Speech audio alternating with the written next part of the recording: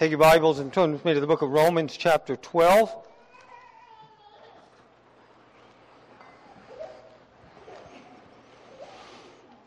Last week we finished our conversation, study, teaching on spiritual gifts, on the listing of the gifts, the 7 that he lists here, which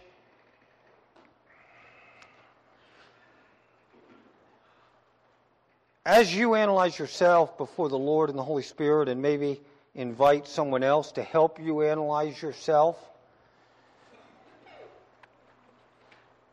I think it's important, Amy and I were talking about this afterwards actually, that we think in terms of not just my possession of one gift. I tried to talk about that throughout the study, like this is my gift and I can't do anything else. I can't take out the garbage because I don't have the gift of serving.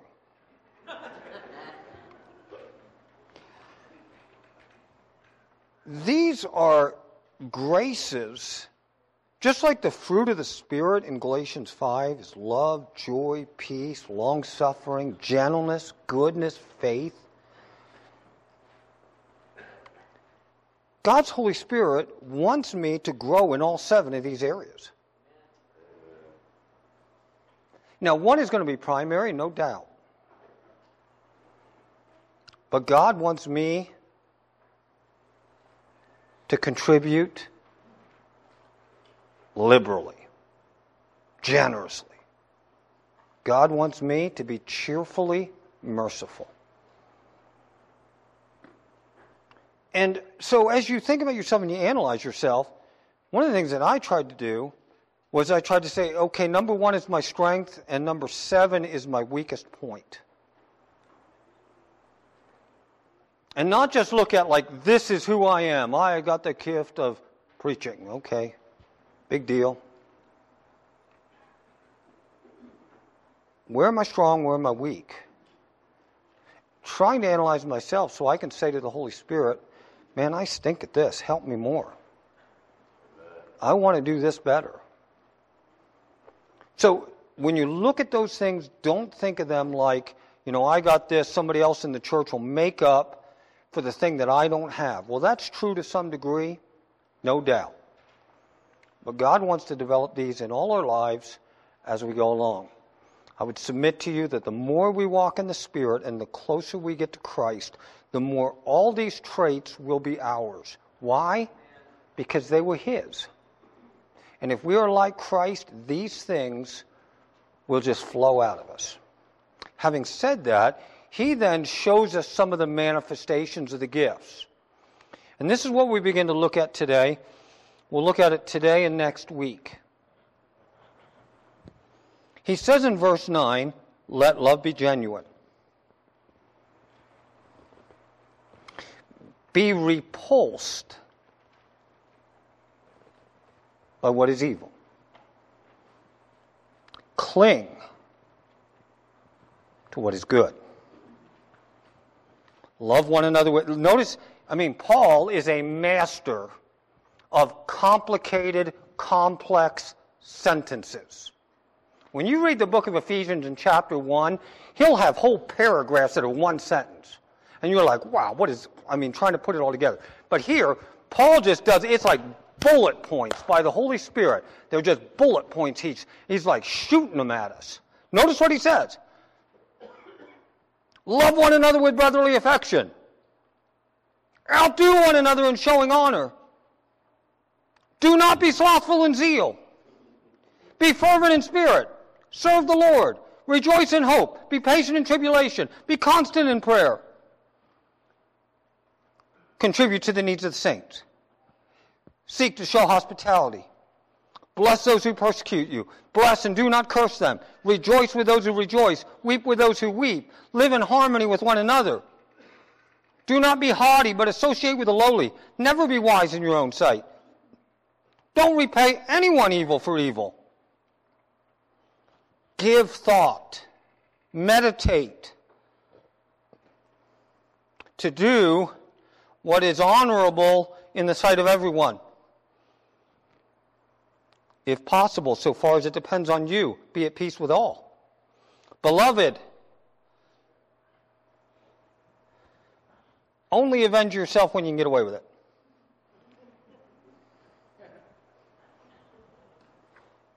Never avenge yourself. Leave it to the wrath of God. For it is written, vengeance is mine, I will repay, says the Lord. To the contrary, if your enemy is hungry, feed him. If he is thirsty, give him something to drink. For by so doing, you will heap burning coals on his head. Summary statement at the end. Points back to the beginning of the section when he says, hold fast to what is good. At the end, he says, do not be overcome by evil. We are to be repulsed by evil, and we are not to be overcome by it. How do we overcome evil? By doing good. Do not be overcome by evil, but overcome, conquer evil by actively doing good. Good and evil. Beginning and end. Let's look to the Lord in word of prayer. Father, we thank you for your word. We thank you for this time. I pray, Holy Spirit, that you would just bless us in your word.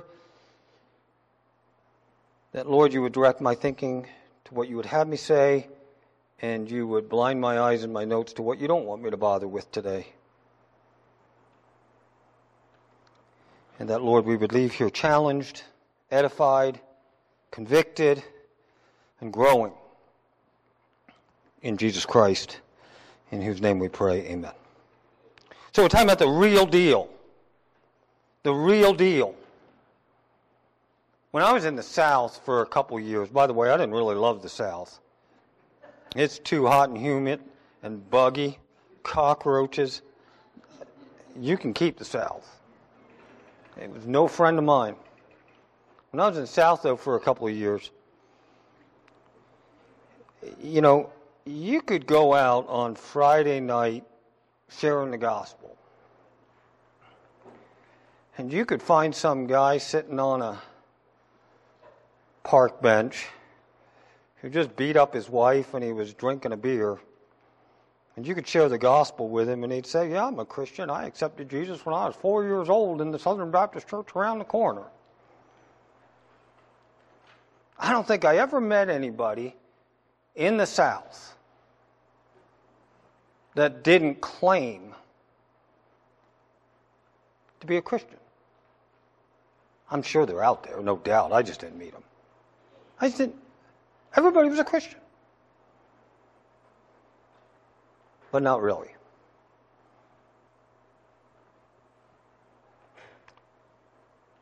There was a lot of pretend Christianity.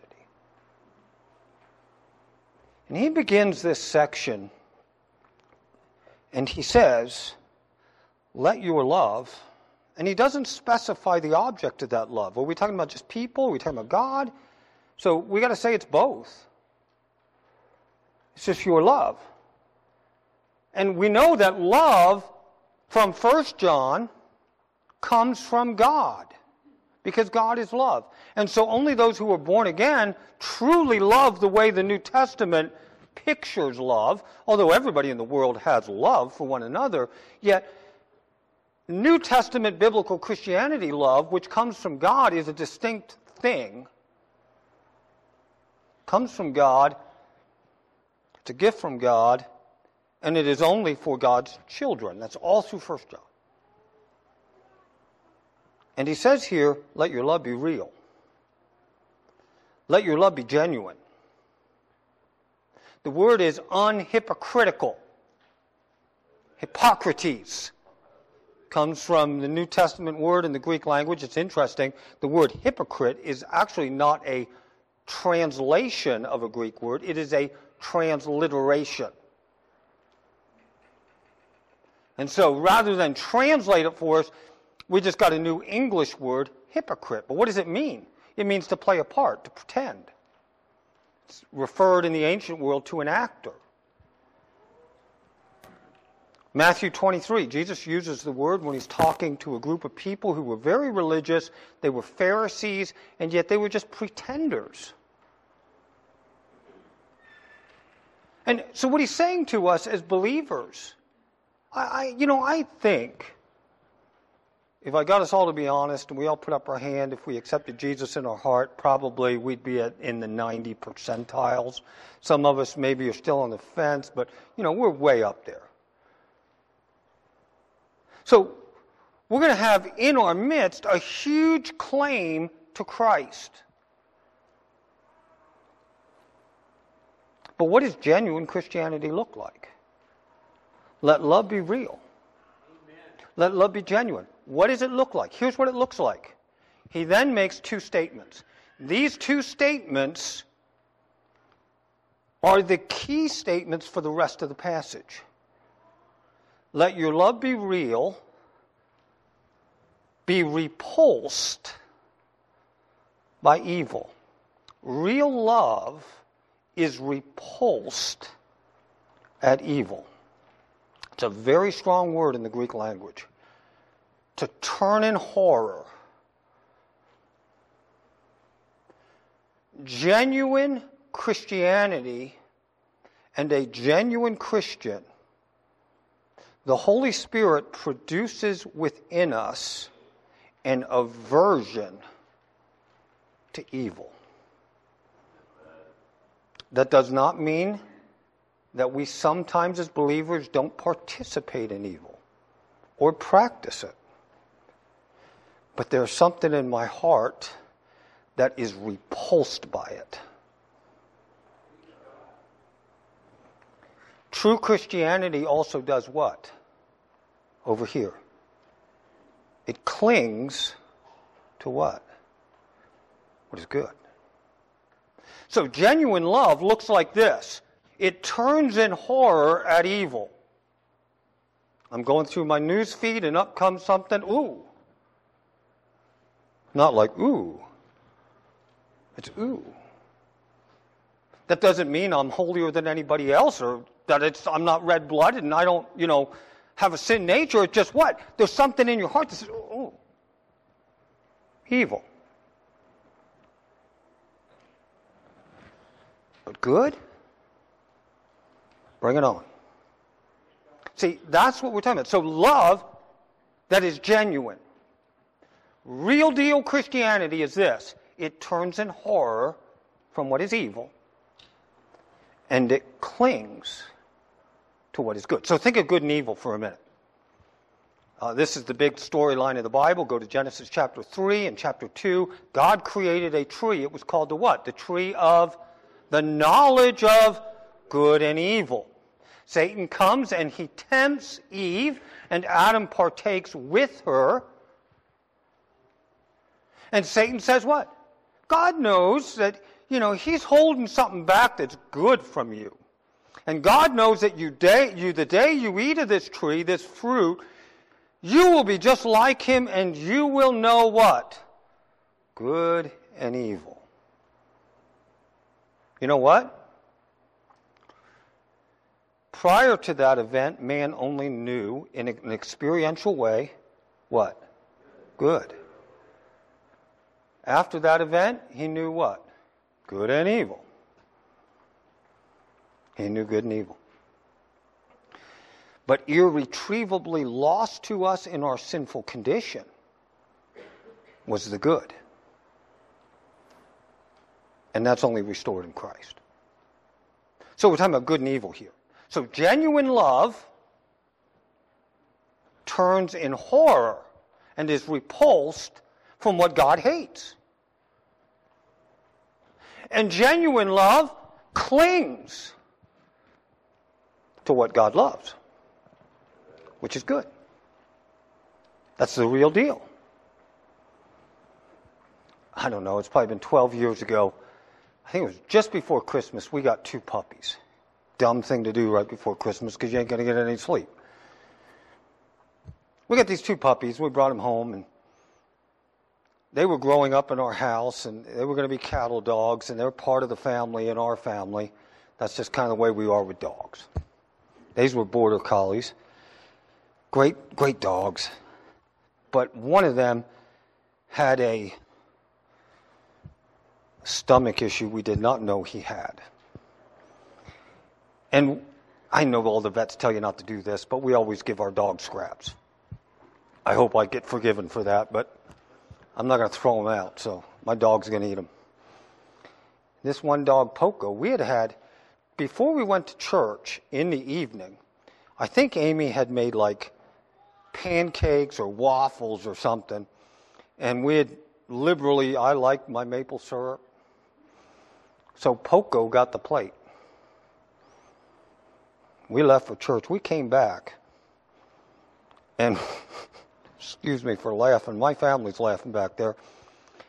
Andrew Andrews was living with us at the time. We opened the door to go in, and poor Poco, he must have tried to hold it as long as he could, but it really did not help his stomach.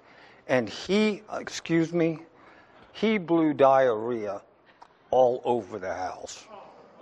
I mean, like you can't believe. I mean, he blew it so bad, there was a spot it was on the ceiling. Sorry. You say, why are you saying that? You know why? Because when I opened the door, it was like, whoa! It stunk!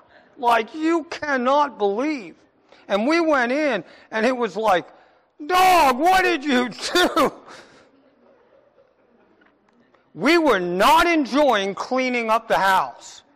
Andrew Andrews, Alyssa, Tyler, and me and Amy with clothespins on our nose cleaning the house for like 2 hours. It was repulsive in every way.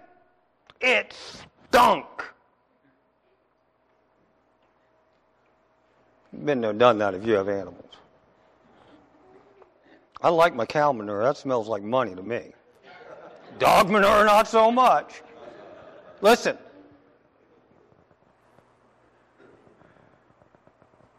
How much does sin repulse us?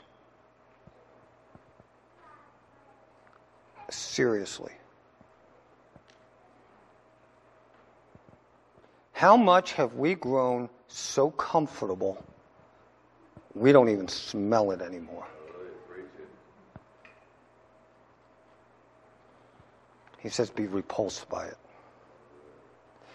Living in 21st century America, the only way we are going to be repulsed by sin is by being filled with the Holy Spirit. Amen. Because we are filled with evil. Our culture is saturated with it. Cling to what is good.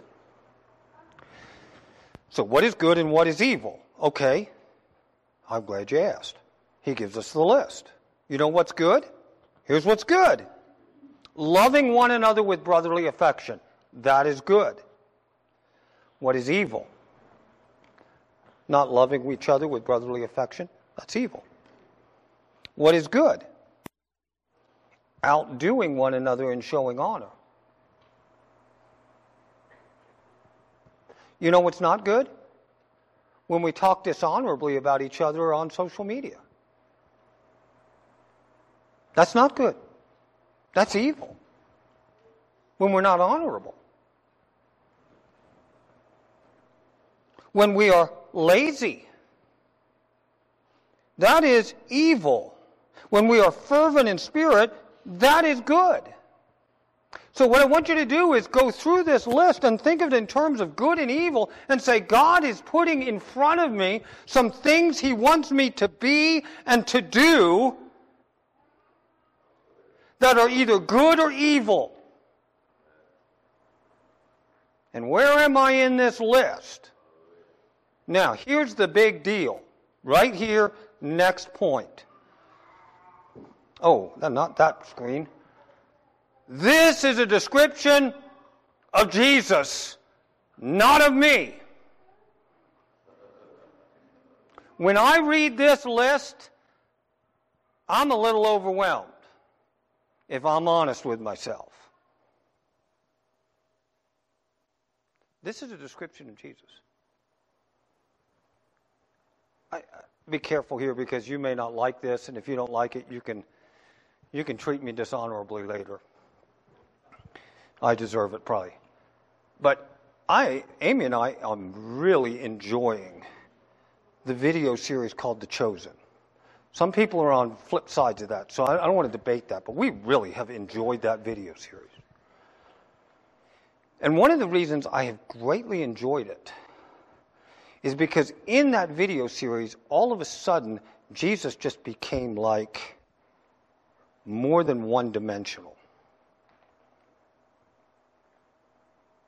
And just thinking about what we read in the New Testament, like John said, if he wrote everything that Jesus did or said, even the books couldn't contain it. And so we're just getting these little snippets of Jesus' life. But to think of Jesus interacting and living, who he was as a man,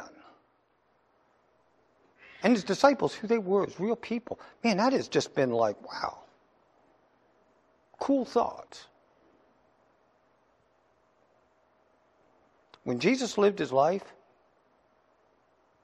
he was these things.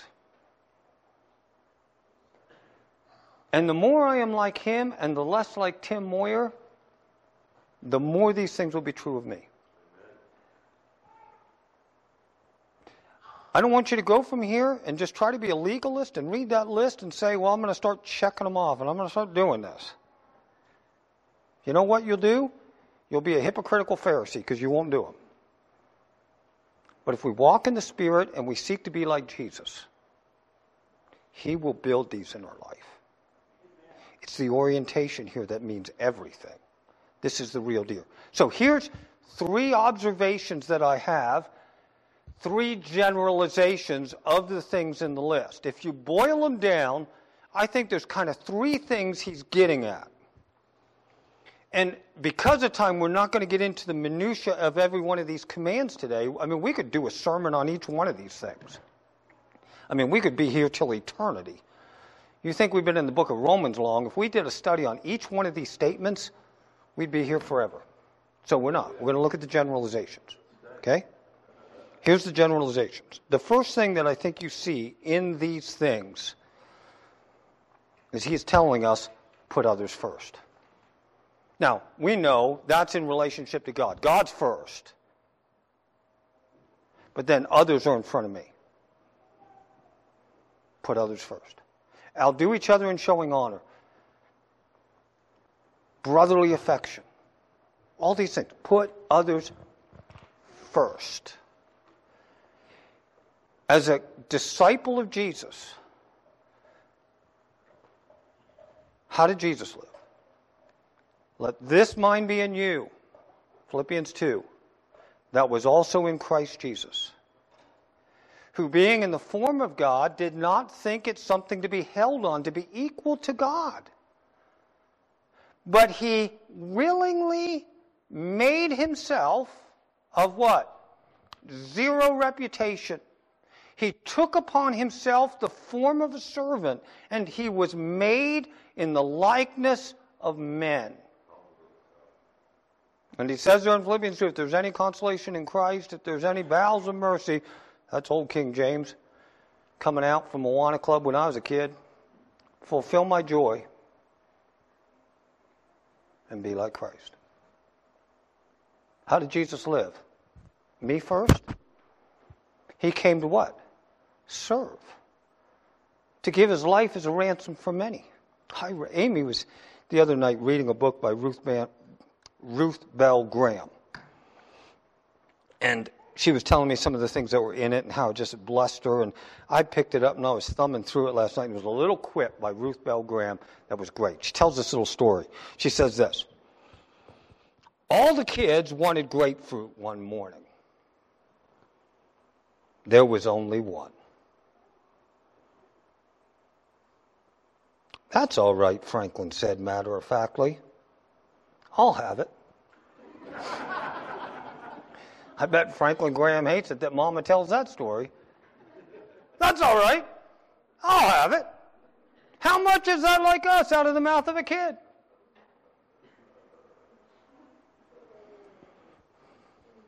We're talking about the way we view ourselves.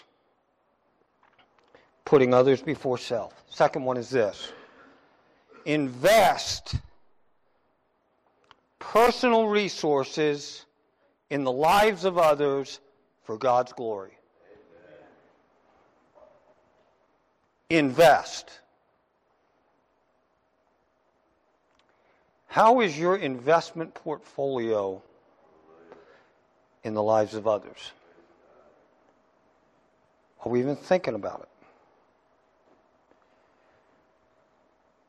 I don't want us just to think about these things of giving as like, oh, I did my duty, I gave my tithe. What I want us to think about as Christians is some of the things he's talking about here, and it's more than just talking about money. He's talking about our time. He's talking about our talents.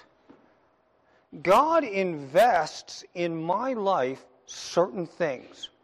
Money, abilities, just who I am as a person, who you are as a person. God has invested himself in you. And what does he want you to do? Invest in others for the glory of God. As believers, we need to strategically and intentionally invest in others. Now, I'm going to mention two things. You're a young person. I'm not just talking about giving you money. I can look at some people. I actually spent some time this week just thinking and meditating and thanking the Lord and praying for people who have invested in me and my family.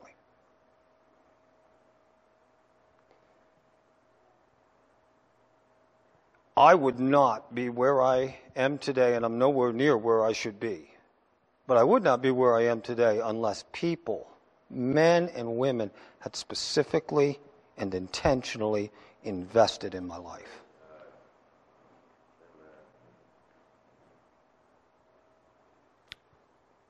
You're a young person. You want to grow to honor the Lord, to please him in your life. Let me just put it this way. Be a good investment. Be a good investment. So people look at you and they say, there is a young person that if I spend time with them, I'm not wasting time, I'm investing time. Kids, young people, young married people, don't have the, what's the word I want? The mentality of, I deserve it. I deserve your help. You know what? The only thing we deserve in this life, the only thing we deserve for eternity is hell. You don't deserve it. Be a good investment. People do not want to waste their resources and just waste it. People want to invest, and people will invest. So step up to the plate and show them that you're a good investment. Secondly,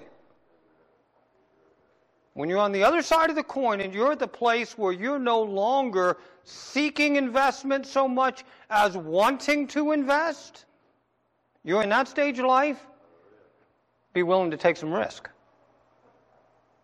I had people take risks on me. They could have lost it all because I could have blown it. But they were willing to take a risk.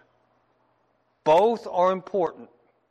But one of the things you see that's developed in this text, we could go through each of the commands, is God has called his people not to just be repositories of his grace. Like we're just the bank, we're the Dead Sea, and we're going to store up the Jordan River. No, God wants it to flow through you. God wants you to invest in others. So let's get off our duff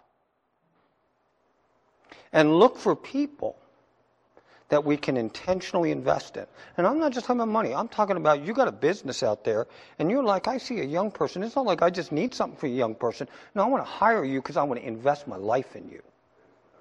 I want to help you. So that when you're a man, so when you're grown up and you are married, you not only know how to make a living, you know how to live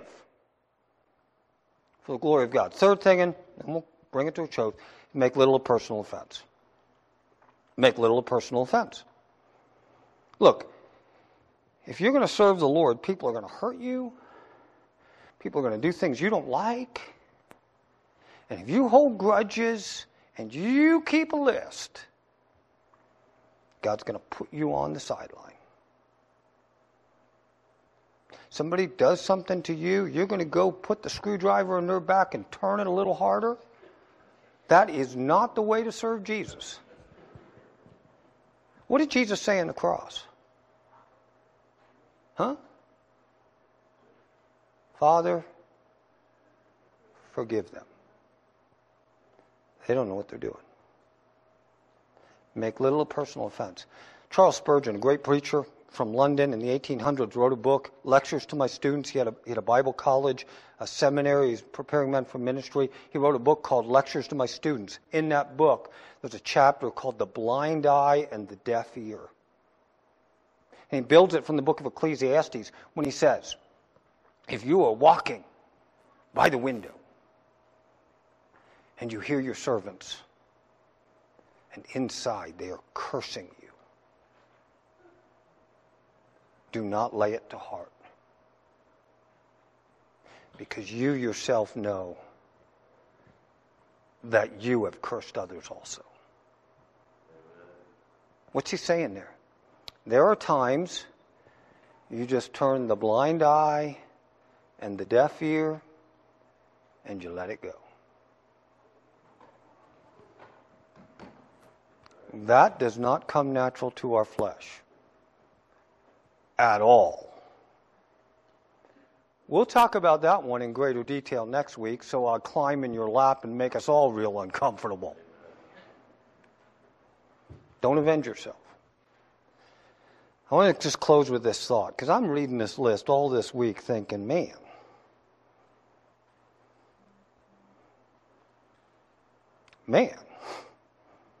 the real deal here is not an easy deal.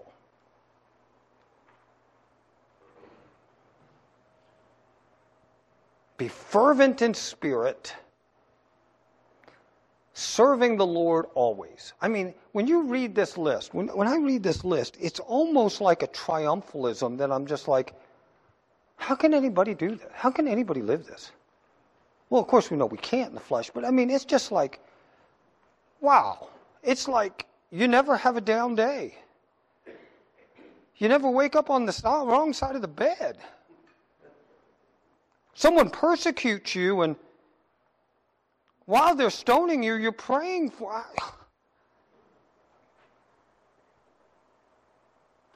was a little bit overwhelmed, actually. Thinking about it. I remember Andrew Brunson, I've talked about him before, he was imprisoned in Turkey for sharing the gospel, for being a church planter, but ultimately they tried to pin on him that he was a CIA agent. He went to prison. It was trumped up charges. They were going to give him life imprisonment and all this stuff. He's in prison. So he's living this thing of being persecuted. We had dinner together and we were talking about these things. He just looks at me and said, you know, I read the books about Richard Wurmbrand, and, you know, he said, I was expecting to go to prison and be kind of like a worship experience, like, you know, woohoo. It's like, it was not. It was dark, the devil was there, and in every way I felt defeated. And it was miserable. And it was just an intriguing conversation, because I'll just be honest, I look at myself when I've gone through times of suffering with my illness.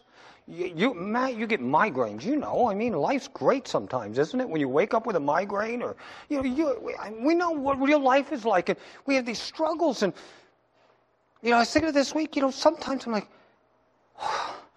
how in the real world, when things just stink, do you do this?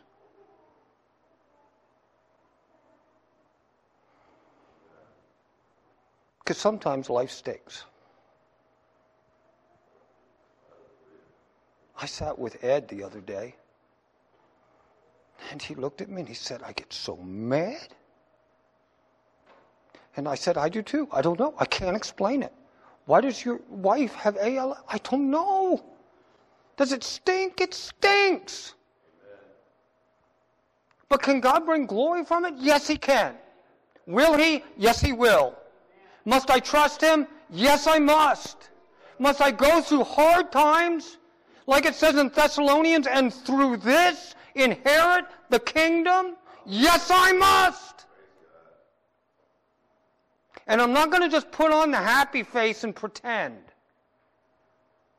No, I want my love to be genuine. And so even when it stinks, and I don't know what it means, I'm going to hold on to it. And like Andrew said when he was in prison, and he's getting persecuted, and he's sitting in these cells with ISIS, and they're reading the Quran nonstop, and it was dark and it was demonic, and he decided, he's like, I'm not rejoicing. I'm not blessing my persecutors. But he said, you know what? I'm going to. And so every morning he would get up, and he wrote a song, and he would sing his song, his little worship song, and in his corner he would dance to the Lord. And he said, I never felt like doing it, but I did it. And God brought me out of that prison. And so what I want to leave you with today is this. This list is the real deal, and it ain't easy.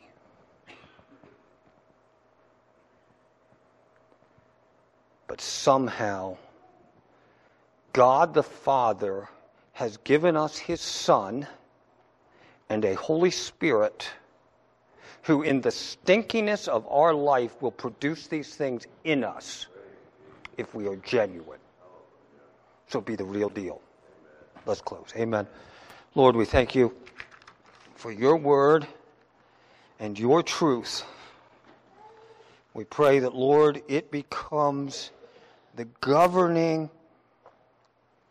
truth that forms us. Holy Spirit, we can't do this. Holy Spirit, we need you. So fill us, we pray. In your name, amen. Would you stand as we sing our closing song together?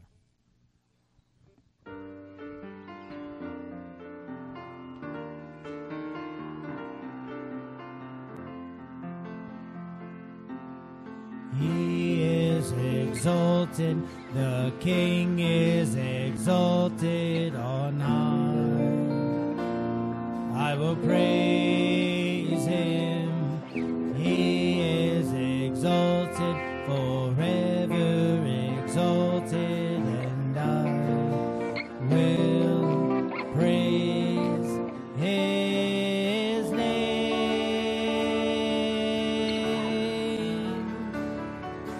He is the Lord, forever His truth shall reign.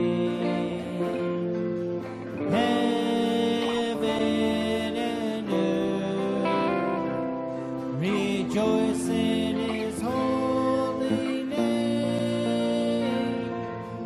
He is exalted, the King is exalted on high.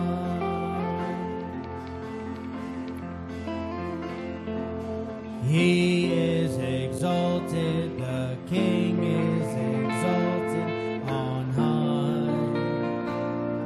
I will praise Him. He is exalted, forever exalted, and I will praise His name.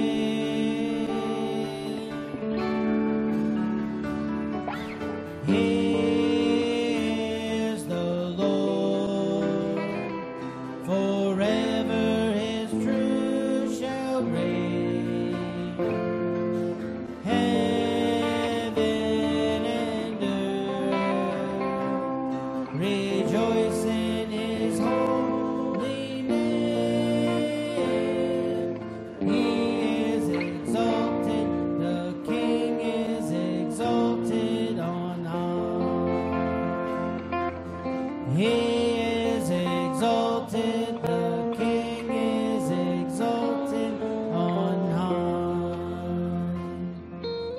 Father, Lord, we thank you. We thank you for this day and for your word which was preached to us today. Lord, we pray that you would use us.